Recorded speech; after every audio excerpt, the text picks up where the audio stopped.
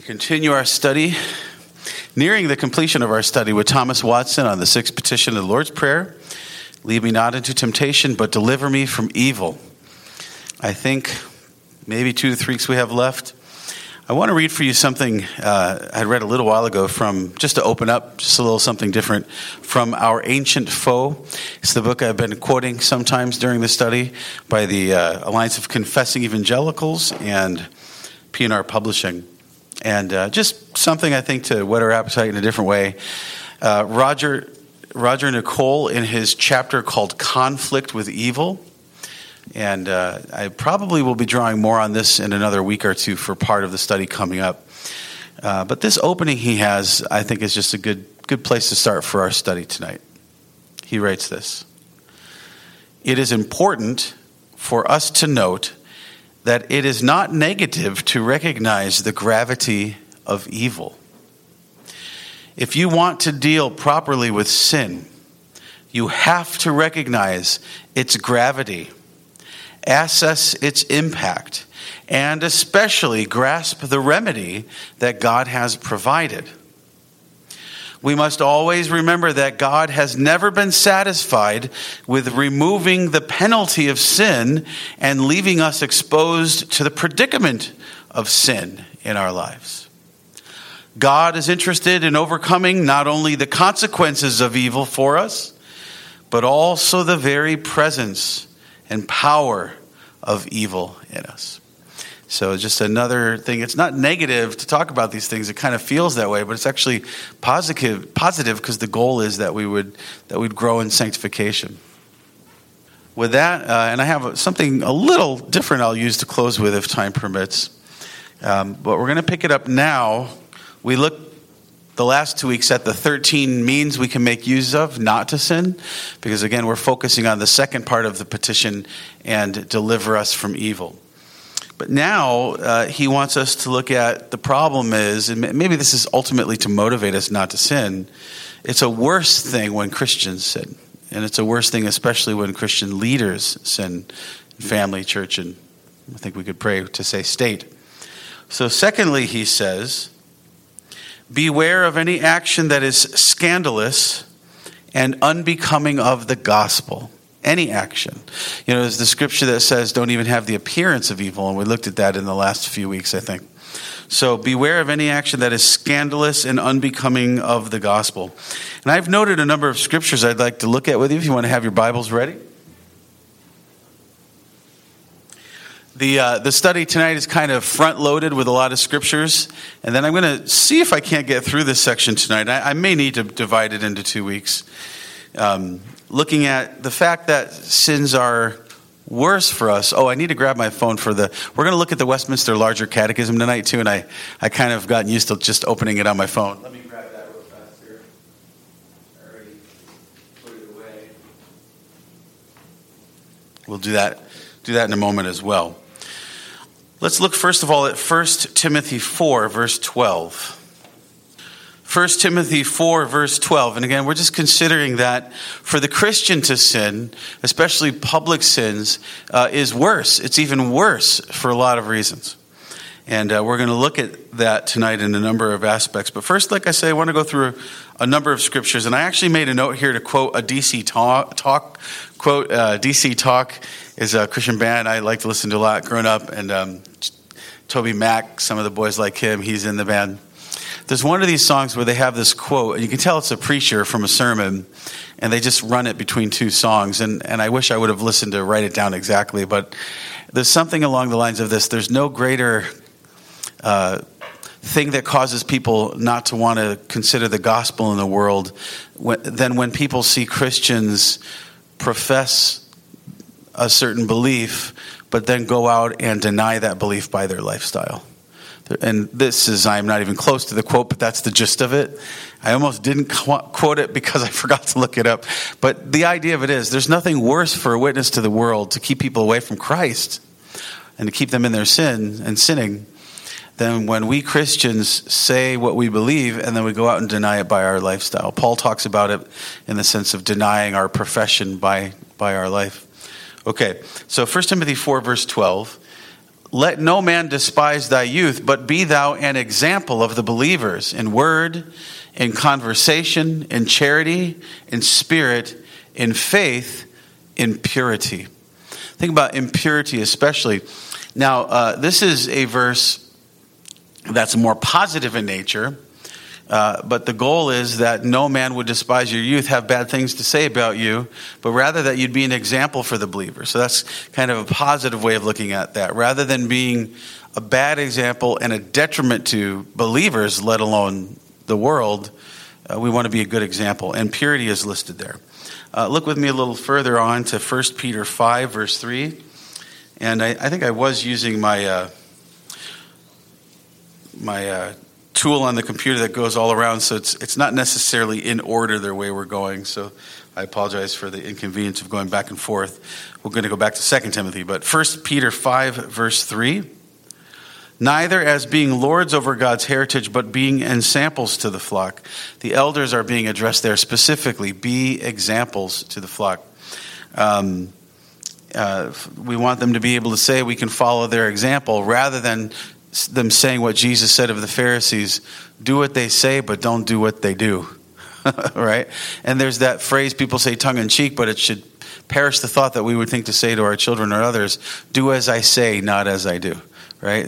We don't want that. That'd be horrible. Okay. So, and of course, it's a little later on in this chapter where we're told to watch out for Satan, I believe. Okay, so let's look now at 2 Timothy 2:15. So right now we're seeing the positive phrasings of be an example for others to be able to follow. That won't be a discouragement to them, but an encouragement in the faith and walking in the faith. 2 Timothy now, verse 2. Sorry, I'm having a little bit of butterfingers with these pages. Okay. 2 Timothy 2, verse 15. Study to show thyself approved unto God, a workman that needeth not to be ashamed, rightly dividing the word of truth. Study to show thyself approved. To be approved. The idea of being approved, to be clearly knowing the word and proper doctrine and living out that doctrine in proper practice. Let others approve, seeing what they're seeing. Now we turn to Philippians 3, verse 8. This should be more familiar to us as we were here a little while ago through the sermon series. Philippians 3, verse 8. Yea, doubtless, and I count all things but loss for the excellency of the knowledge of Christ Jesus my Lord, for whom I have suffered the loss of all things, and do count them but dung, that I may win Christ. I think I've written down the wrong thing here. Maybe it should be 18. It should be 18, yeah. Although, sorry about that. I've been doing that a lot lately, leaving out the first digit, and I'm like, where am I? What? Sorry about that. Let's turn to 3:18. For many walk, of whom I have told you often, and now tell you even weeping, that they are the enemies of the cross of Christ. What makes them the enemies? Well, first of all, look at verse 17. Brethren, be followers together of me.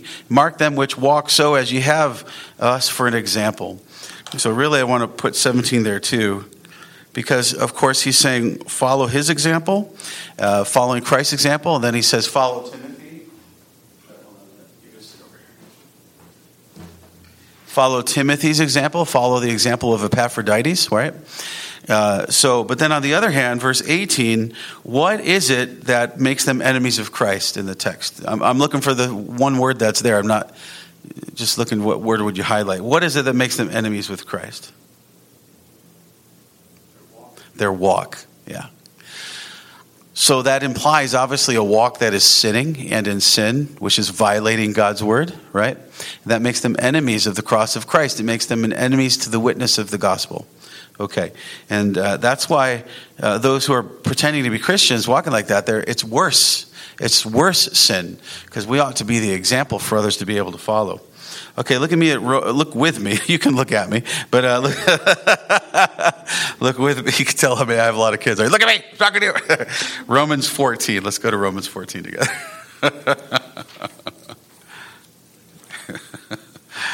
pastor is so needy. Look at me. Ay, ay, ay. Okay. Romans 14, 1 to 23. You're going to sit up and you're going to be still. If I ask. Okay. 1 to 23, Romans 14. Yeah? No, thank you. Yeah. Romans 14, 1 to 23. Him that is weak in the faith receive ye, but not to doubtful disputations. For one believeth that he may eat all things, another who is weak eateth herbs. Let not him that eateth despise him that eateth not, and let not him which eateth not judge him that eateth, for God hath received him. Who art thou that judgest another man's servant? To his own master he standeth or falleth. Yea, he shall be holden up, for God is able to make him stand. One man esteemed one day above another, another esteemeth every day alike. Let every man be fully persuaded in his own mind. And let that regardeth the day regardeth it unto the Lord, and he that regardeth not the day to the Lord, he doth not regard it. He that eateth, eateth to the Lord, for he giveth thanks, God thanks. And he that eateth not to the Lord, he eateth not, and giveth God thanks. For none of us liveth to himself, and no man dieth to himself. For whether we live unto the Lord, and whether we die unto the Lord. Whether we live, therefore, or die, we are the Lord's. For to this end Christ both died and rose and revived, that he might be Lord both of the dead and the living. But why dost thou judge thy brother, or why dost thou set at naught thy brother? For we shall all stand before the judgment seat of Christ. I lost my place there. So 11. For it is written, as I live, saith the Lord, every knee shall bow to me, and every tongue shall confess to God. That's Isaiah being referred to Christ. So then every one of us shall give account of himself to God. Let us not therefore judge one another anymore, but judge this rather, that no man put a stumbling block, and this is the main part, or an occasion to fall in his brother's way. I know and am persuaded by the Lord Jesus that there is nothing unclean of itself, but to him that esteemeth anything to be unclean, to him it is unclean. But if thy brother be grieved with thy meat, now walkest thou not charitably? Destroy not him with thy meat for whom Christ died. Let not then your good be evil spoken of. For the kingdom of God is not meat and drink, but righteousness and peace and joy in the Holy Ghost. For he that in these things serveth Christ is acceptable to God and approved of men. Let us therefore follow after the things which make for peace, and things wherewith one may edify another. For meat destroy not the work of God. All things indeed are pure, but it is evil for that man who eateth with offense. It is good neither to eat flesh, nor to drink wine, nor anything whereby thy brother stumbleth, or is offended, or is made weak. Hast thou faith? Have it to thyself before God. Happy is he that condemneth not himself in that thing which he alloweth. And he that doubteth is damned if he eat, because he eateth not of faith. For whatsoever is not of faith is sin. I possibly could have...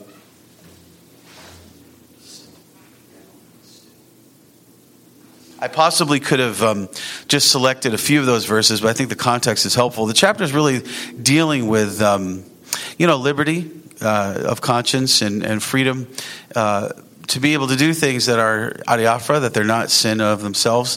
On the other hand, if we know that they would cause our brother to sin, we should be careful about what we do in front of others, right? Doesn't mean we shouldn't try to persuade them. They are the weaker brother. But nonetheless, we don't want to weaken their faith by being insensitive to those kinds of things. So if we're supposed to be careful not to cause another weaker brother to stumble with our liberty, how much more do our actual sins cause stumbling blocks? And remember what we've looked at often. Jesus says, you who cause another to sin, better if you have a millstone tied around your neck and thrown into the sea. We don't want to be the cause of others sinning or doubting the faith or giving up on Christ or living a lesser life because of our poor example. Okay. I'm going to sit back here now. Okay. Thank you, patience, for this. I'm training them. Okay. Let's look at a couple other verses. They won't be as long. 1 Thessalonians 5:22.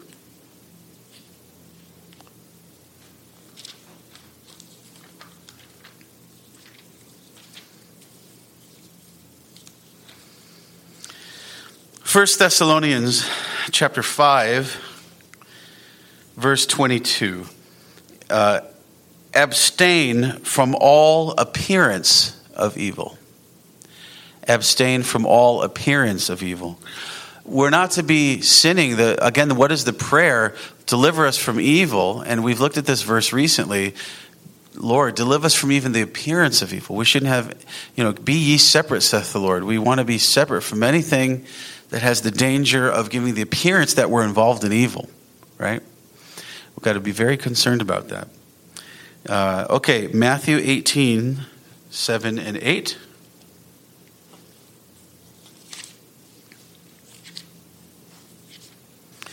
Matthew 18, 7 and 8. Woe unto the world because of offenses, for it must needs be that offenses come. But woe to that man by whom the offense cometh. And this is what we actually thought of earlier. Wherefore, if thy hand or thy foot offend thee, cut them off and cast them from thee. It is better for thee to enter into life halt or maimed, rather than having 2 hands or 2 feet to be cast in everlasting fire.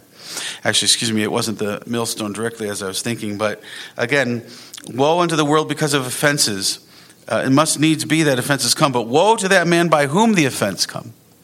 Woe to the man that is bringing others to sin and leading and causing them by their bad example. Look at Mark 9:42. Mark 9:42. Mark 9:42, and whosoever shall offend one of these little ones that believe in me, it is better for him that a millstone were hanged about his neck and he were cast into the sea. So yeah, there's the one we've talked about before. So beware, he says, of any action that is scandalous and unbecoming the gospel. He says the sins of God's people do in some sense provoke him more than the sins of the wicked. When Christians sin, it is more provoking to God than when non-Christians sin, because we're in a relationship with him. It's different, right? There's a few things I'm thinking to say, but I'll hold off because he essentially touches on them later. But, there are sins that are more heinous. There are some sins that are more heinous and worse than others. And this is where I want to go to the Westminster Larger Catechism with you for a moment. Westminster Larger Catechism number 151.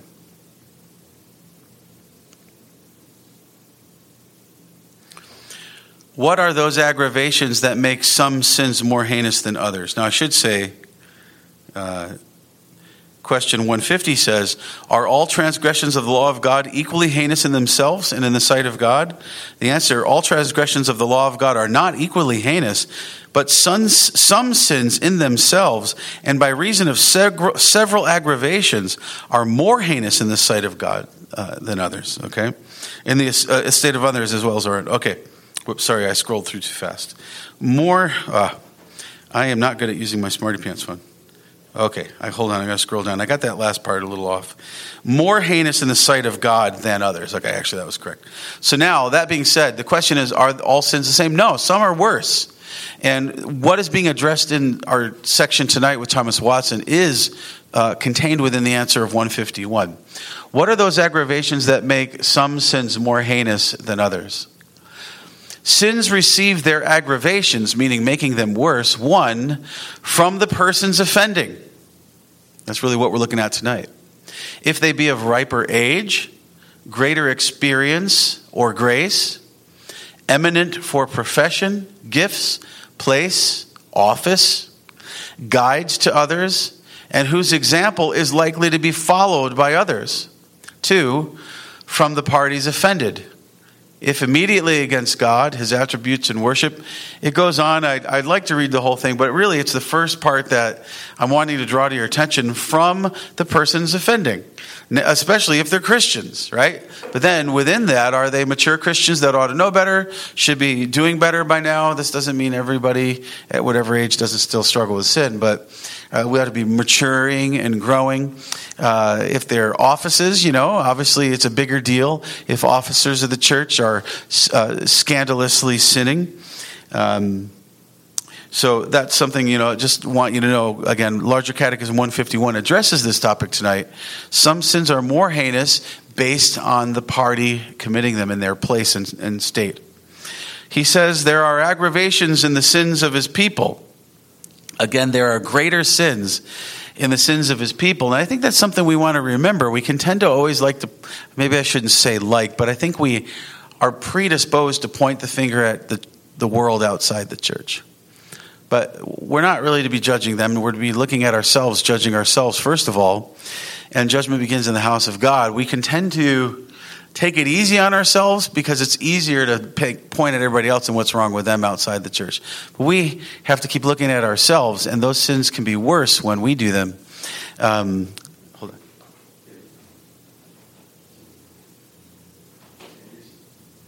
Okay. So, number one, he's going to look at what are some things that are a greater aggravation. Number one, the godly have something which restrain them from sin. This is a reason it's a worse thing if a Christian sins. We have something to restrain us.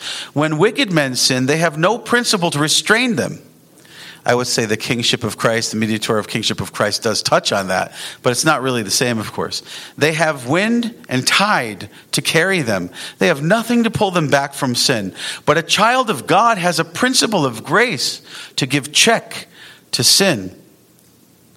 We have something in us to restrain us. We have God's grace in us. There's more ability to... Okay. I think he needs help to the bathroom, please. Okay. We have grace in us to help restrain us. The world really doesn't have anything to restrain them. Not really. If they are restrained, it's not from within, really, right? So the first thing is we have more of a capability to not give in to the sin by God's grace. Number two, the reason when we sin especially is he's talking about scandalous sins, blasphemous. Number two, the sins of God's people are greater than others because they sin against more mercy. God has given Christ to a believer. He has cut him off from the wild stock of nature and grafted him into the true olive. And for him to abuse all this mercy is to outdo the wicked and to sin with a higher aggravation because it is to sin against greater love. So many of these things are really going to relate to the relationship we have with God in Christ. We sin against the grace that could restrain us in us, sin against the mercies toward us. Number three, what makes it worse when Christians sin? The sins of the godly have this aggravation in them that they sin against clearer illumination than the wicked.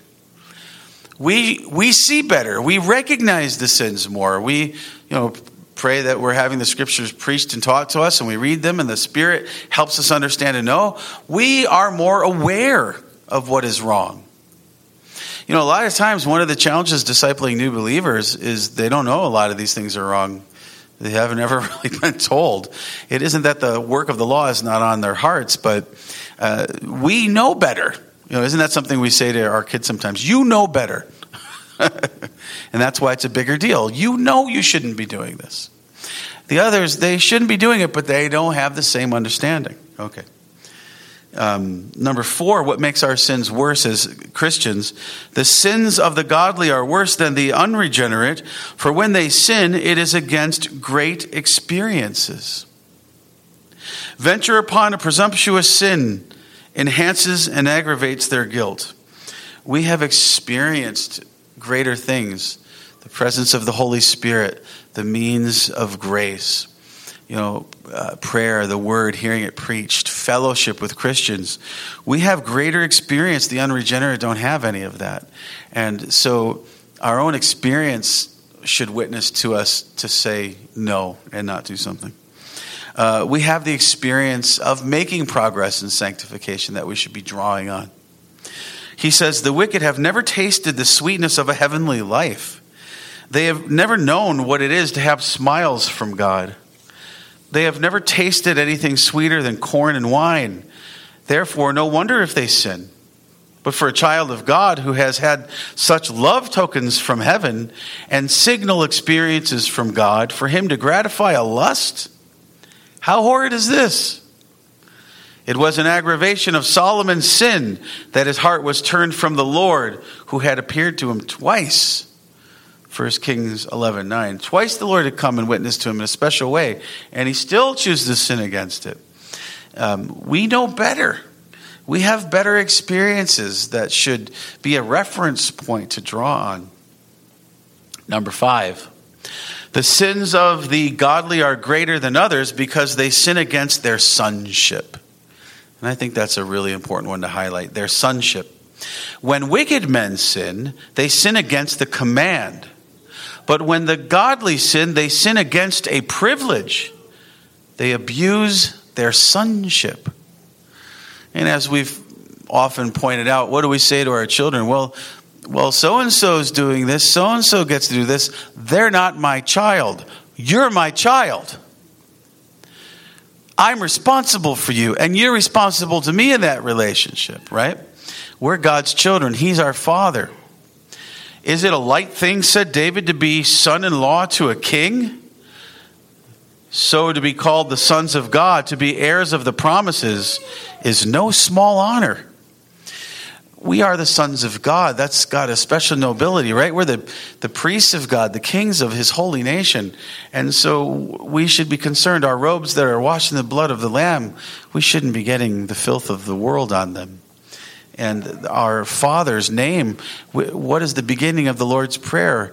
Hallowed be thy name. We want to hallow his name, not drag his name down in the mud. He's our Father, right? Number 6, the sins of the godly are worse than others because they are committed against more vows and engagements. We're in formal covenant, right? We are in formal covenant in the membership of the church. God covenants to us, but we are in formal covenant to him. We've been seeing this through the whole book of Deuteronomy, right? A renewal of the covenant isn't broken with God, but they need to be more faithful. But remember at Mount Sinai that they're constantly being pointed to. They formally vowed, we will be your people. You will be our God. We will do all that you say. And that's what we have said in our membership vows. We've committed ourselves to God and his people. So when we are sinning, we are violating our membership vows. Psalm 116 verses 12 to 14 talks about, I will take the cup of salvation, I will drink, I will renew my vows in the great congregation. It talks about that several times. Psalm 119, 106, he quotes, I have sworn that I will keep thy righteous judgments. You know, when we went through the last part of the first commandment preached by Moses in Deuteronomy this last Lord's Day, several times it is said that God swore himself, and he does not violate his own promises. Of course, Hebrews brings up, he swore by himself, right?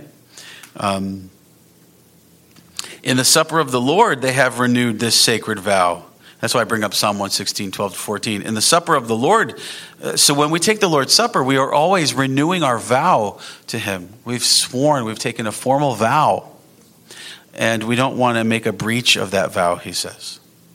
Number 7, the sins of the godly are worse than others because they bring a greater reproach upon religion. And again, that's the idea of, it brings a bad reputation on Christianity itself. You know, what do people love to say about Christianity? It's church is full of a bunch of hypocrites, right? And, you know, the counter is that there's always room for one more. Everybody's a hypocrite, you know. We don't want to make light of it, though. And Nathan says to David, even though he's been told that he's forgiven of his sins with Bathsheba and against Uriah, even though that is said, he does say in 2 Samuel 12:14, by this deed thou hast given great occasion to the enemies of the Lord to blaspheme. And his son dies as one of the consequences, right? By your sin as a king in front of everyone, the nations are laughing at us. Hey, Psalm 2 says they will laugh at God's anointed, but we ought not to be the occasion for it, right? They're mocking Jesus because we are essentially giving them an occasion to, right? Number 8, the sins of the godly are worse because they encourage and harden wicked men in sin. The sins of Christians just give non-Christians an excuse to keep sinning. Why would I bother going to church? They just sin the same. I might as well really get into it, right? You know, I might as well really live it up. He says, you therefore above all others, beware of presumptuous sin. And again, that's the idea of just presuming upon the Lord. I can get away with this. You'll forgive me. You know, I can do what I want. Your sins would wound conscience. Your sins wound conscience, weaken grace, and do more highly provoke God than the sins of others. And God will be sure to punish you. See, that's the thing. We think that we can get away with it also, especially, outward sin. But how many times do we see the sad report of another pastor or church leader or something being called out and shown, and the sins catch up? Sadly, it can be decades later with these serious, grievous, blasphemous, heinous sins. And this is something the church doesn't want to say. Oh, God loves us and he's just gracious to us. He will punish us in this life. Even if it isn't eternal death, he'll deal with us, right? Amos 3 verse 2, he quotes, "You only have I known of all the families of the earth. Therefore I will punish you for all your iniquities." What is he saying in Deuteronomy right now, we've been looking at? I am the God of gods, the Lord of lords. I own everything in the heavens of heavens. And yet I've chosen you specially to be my people and not for anything about you. I've chosen to love you and choose you to be mine, right? And so therefore, he's going to have a higher consequence when we dismiss that and presume against it and live against it. Because it's a horrible witness, right? Remember, what is even Moses, one of his prayers that God would not get rid of the people recently? Again, we were reminded, Lord, for your own reputation, that the Egyptians and others don't say, oh, you only meant evil for them, or you were not really able to deliver them, right? So for his own reputation, because what reputation do parents get who don't discipline their children, let them run wild? Not a good one, right? Not a good one. What does the scripture that Elder Maxwell prays a lot? I love two things come to mind every time I hear them. I can hear him praying them. Judgment begins at the house of the Lord. That's New Testament, by the way. Judgment begins at the house of the Lord. Also, 1 Corinthians 11, we have to examine ourselves before we come take the Lord's Supper. So I want to ask you to turn with me to Westminster Shorter Catechism number 56. 56. This is another just a thing to consider, that people think that they're going to get away with it. And a lot of times what you're seeing in the scriptures is people in the church and leaders of the church think they're going to get away with it. Obviously David, right? But notice, we looked at this a little while ago when we were in this section of the Shorter Catechism in our evening Sabbath studies. So it should be fairly familiar. What is the reason annexed to the third commandment? The third commandment being not to take God's name in vain, right? The reason annexed to the third commandment is that however the breakers of this commandment may escape punishment from men, yet the Lord our God will not suffer them to escape his righteous judgment. And of course, what is forbidden in the third commandment? Again, profaning, abusing anything whereby God maketh himself known. That's number 55. So, however much people think they escape or do escape punishment from men, the Lord will not suffer them to escape his righteous judgment. Now, 1 Samuel 3:13 is given to us, and I would like to read that. When we looked at this on the Lord's Day evening, I had us look at a lot of its context. It was pretty powerful. I think we were all pretty sober just by the remembrance of it. I'm not going to do that tonight for sake of time, but I do want to remind you there's a significant context. But we're going to go to 1 Samuel 3, verse 13.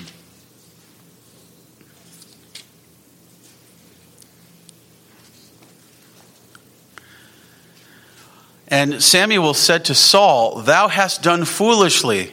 Thou hast not kept the commandment of the Lord thy God, which he commanded thee. For now would the Lord have established thy kingdom upon Israel forever." Am I in the right place? That doesn't look right to me. Oh, I'm in chapter 13. Sorry. No, it wouldn't be a Wednesday night study if I didn't go to the completely wrong place. Sorry about that. It's just I never recognize it till I'm reading. I'm like, wait a minute. 1 Samuel chapter 3, verse 13. "For I have told him that I will judge his house forever for the iniquity which he knoweth, because his sons made themselves vile, and he restrained them not." This is speaking to Eli through Samuel, right? Eli's grown sons were living sinful as priests in front of everybody at the door of the temple doing, fornication. And he's going to kill their sons, and they do die, and then Eli dies hearing about it, falling over dead. And because you didn't restrain them. You didn't do anything about it. You obviously knew about it. And it's one thing to kind of appeal to them, as it seems he did, but it's another thing to make it stop, right? Not be a respecter of persons, even our own sons. And so God says, again, that's the scripture given by our catechism, that you can't take God's name in vain. And taking his name in vain, especially being in a leadership role of not dealing with something, especially those elsewhere in leadership. And but God will deal with it. You didn't deal with it. But by the way, beloved, that's what we see a lot. And in Revelation, Jesus challenges the church, one of the churches in Revelation. If you don't start doing better with church discipline, he says, I'll kill your children. Wow. It's harsh. But it's going to come back on us. Here's the thing to always remember. If we don't deal with it, God will deal with it, and it'll be worse. Partly because it becomes worse by the time God deals with it. He's slow in anger, he's patient, but there's a time where he won't hold back anymore. And so this is the thing we need to recognize. This is the section he's saying now. If you think it isn't a big deal to sin blasphemously as Christians and you're not concerned about the witness, it's going to come back on you. It's going to come back on the church. God doesn't let his own people and his own church go without being disciplined severely as necessary. Read most of the Old Testament, right? But even ask Ananias and Sapphira, Acts chapter 5. You're going to lie in church before the Holy Ghost? It was yours to keep. You didn't have to lie. We're setting the foundation of the church here. You know what you're doing. The Holy Ghost is now going to take you out, Sapphira, just like he did your husband earlier. Don't think that you can get away with these things and it's not going to come up to catch us. He's going to tell us some things to do about it, but we need to really recognize that. Number one, next, he says, oops, sorry, I'm in the wrong section here. Okay, he says this. Though God does not blot you out of his book, yet he may cast you out of his presence. Psalm 51:11, he lists. He may keep you in long desertion. You may feel such lashes in your conscience that you may roar out and think yourselves half in hell. You want to live like hell? You're going to feel like hell. And you're going to bring a whole bunch of hellish problems on you. He's going to deal with it. It may not mean you don't go to heaven, but it may mean you live a hell on earth in the meantime. Sit down. Yeah, that's what you said last time. Are you going to do it this time? Okay, go to mommy. Okay, so then he gives us number 2. We also pray in a special sense. That's actually the end of his study tonight. He's really warning us. But I'm going to bring you something else for a little bit of a helpful close from some other resource here. But that's the last. We did make it through the study. Sins are more heinous when they're by us, Christians. And we got to remember that. We're held to a higher standard by Jesus Christ. Because of his grace, because of his mercy, because of our experiences with him, because of our being enlightened by him with all these things. Because of the horrible witness it gives to the world when we don't. Because of the horrible thing it does to our children and the way they end up if we don't. Right? There's just so many things. He's going to deal with it. He's going to deal with it. It's even worse than the world. And we've really got to remember that. When we sin as Christians, it's worse than the world sins. I think we think of it opposite. Oh, we have grace and mercy, but it makes our sins actually worse because of that, not better, right? Again, Psalm 19, keep me back from presumptuous sins, right? Okay. I want to give you this partly because it's on topic. I'm going to forward this to you because it's too long to go over together. Read it if you like, but if you don't, it's okay. But you'll understand I want to read it because it's called The Christian's Encounter with Satan. This is a message from Purely Presbyterian. I get an e-newsletter from them, and they have some good stuff coming out. Paul J. Bart is the one that put this out back in August, but it's sharing something from an older writing. Lewis Bailey is the writer, called The Practice of Piety, and he's sending different things out from this work called The Practice of Piety. If you're interested to look it up, it's pages 290 to 301 from the book Practice of Piety. Lewis Bailey. So again, that's who we're quoting. But the source who sent it is Paul Bart. Purely Presbyterian, ultimately, is how we got it. So he says, meditations against despair or doubting of God's mercy. Now, remember, this is interesting. We're not quite done with the study, but why did we start this study of Thomas Watson, the Sixth Petition? Because you remember a while ago, there's several times in sermons I've said, remember, Thomas Watson says that the sin the devil wants to lead you to with all other sins, the worst sin is despair. Everything else is meant to get you to the sin of despair. Notice it's called the sin of despair, okay? And ultimately to get you to kill yourself, okay? So keep that in view. And he's going to say some things similarly. Hold on, Isaac. And the reason I highlight that is we're hearing a lot of it in the context of despair. I'm reading a few highlights to you that I hope will bless you after hearing a kind of a heavy teaching tonight that should make us feel the weightiness of our sins. But keep in mind that the reason I was looking for that quote, I had mentioned it several times and then I couldn't find where he said it anywhere. And I looked through Art of Divine Contentment. I looked through, the Beatitudes, a lot of things, couldn't find it. Turns out it's in the book, The Lord's Prayer, towards the end. I had to really hunt for it. So because I went through it so closely and highlighted, I thought, well, let's go through this study. It's some really good stuff, and I've done the work. So that's why we're here. But keep that in mind. That's what led us to this study, ultimately to avoid despair. So keep that in mind. Let not the study tonight that should make you hate your sins even more and ask, deliver me from evil, not lead you to despair. Okay, the worst of sins. Yes, Isaac, real quick. So when you said to leave the sin of despair, leave despair, and ultimately kill yourself, that reminded me of Children's Progress, the part where they go into the castle of despair. Yeah, we've talked about that. Yeah, we've made that connection with the castle of despair giant, and the giant, his intention is to get us to kill ourselves with despair. Yeah. Okay. That being said, this is the context, and I'll read a little bit of what he says that overlaps. But I mostly am highlighting a few things to you that I hope will be a good way to end this study. Okay. He opens it saying this: it is found by continual experience that near the time of death, when the children of God are weakest, then Satan makes the greatest nourish of his strength and assails them with his strongest temptation. So he says it's found by common experience. Often when you're close to death, Satan will come at you to really try to bring all your life sins against you and try to get you to be in despair.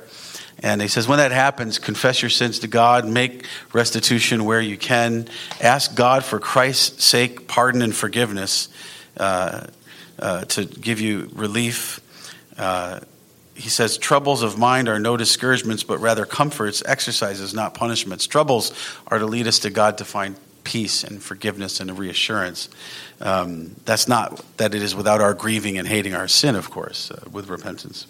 I'm going to try to scroll. Okay, there's a few sections I highlighted that I starred. That's what I'm going to try to keep myself to, so I don't go long starting to preach off these things. But I hope to just let them bless you. Again, it was a heavy study about our sins are worse than the world, right?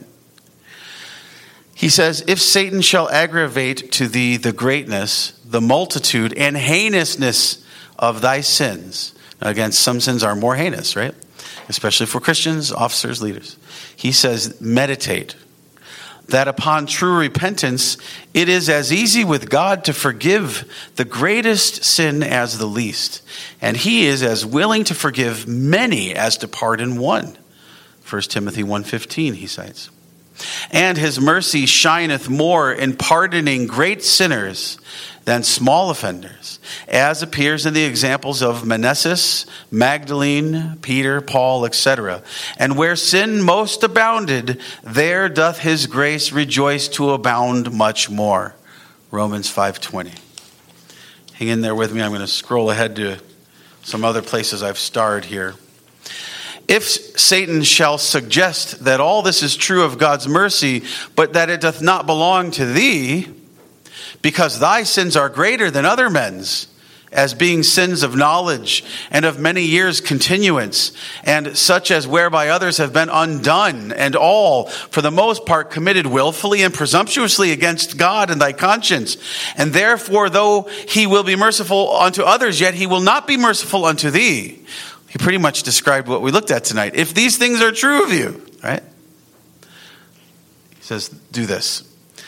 That many who are now in heaven, most blessed and glorious saints, committed in the same kind, when they lived on earth, as great and greater sins than ever thou hast committed, and continued before they repented in those sins as long as ever thou hast done.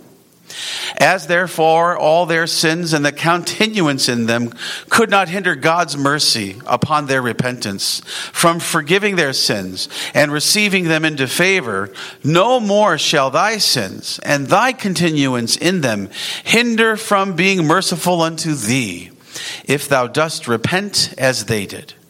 Yea, upon thy repentance, every one of their examples is a pledge that he will do the same unto thee that he did unto them. 1 Timothy 1:16.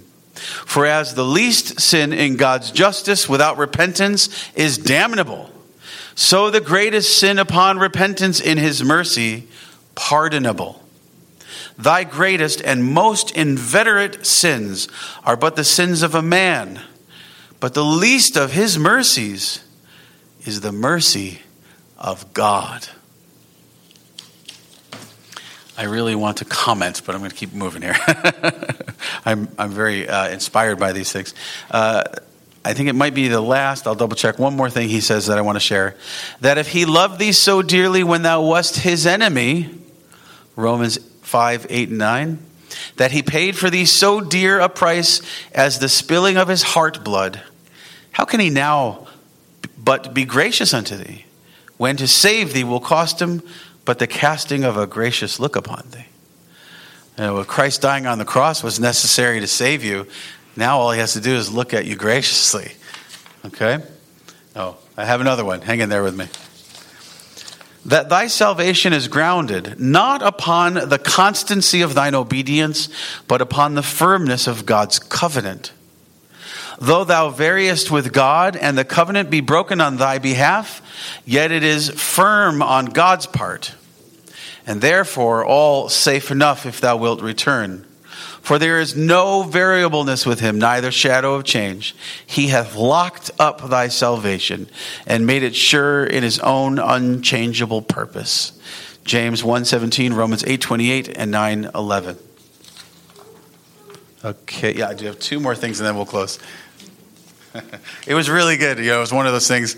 Well, I almost want to just quote the whole thing to you. Believe me, I'm covering over a lot. So I will forward the email to you guys. Read it if you like. Okay, here's the last things he says. So again, we've heard a heavy thing. Our sins are worse. Our sins are more heinous as Christians and Christian leaders and fathers, mothers. Christians longer, but yet hear this mercy. It is not meant to cause us to despair. It is meant to cause us to repent. It is meant to cause us to pray, deliver me from evil. That's what the study is for. Not to leave you dead in it. Right? Okay. So lastly, I want to quote these two things.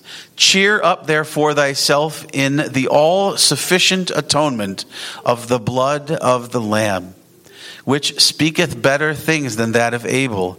Hebrews 12:24. And pray for those who never yet obtained the grace to have such a sense of detestation of sin. No sin bars a man from salvation, but only incredulity and impenitency. Hebrews 6:6. Nothing makes the sin against the Holy Ghost unpardonable, but want of repentance. Thy unfeigned desire to repent is as acceptable to God as most perfect repentance that thou couldst wish to perform unto him. So what he's saying, with all those things being said, do not go into despair. Remember, Thomas Watson also said that's where the devil wants to lead you with this. So if you were to go out in despair tonight from our study, then you're missing why we're here. We're here to pray. Let's pray. Our Father, which art in heaven, hallowed be thy name. Thy kingdom come. Thy will be done in earth as it is in heaven. Give us this day our daily bread, and forgive us our debts, as we forgive our debtors. And lead us not into temptation, but deliver us from evil. For thine is the kingdom and the power and the glory forever. Amen. And Lord, we do lift up our sister Eleanor Frary once more this evening in the hospital with COVID at her advanced age and its severity of experience. We ask for merciful healing. We ask for powerful deliverance. And we pray in Jesus' name. Amen.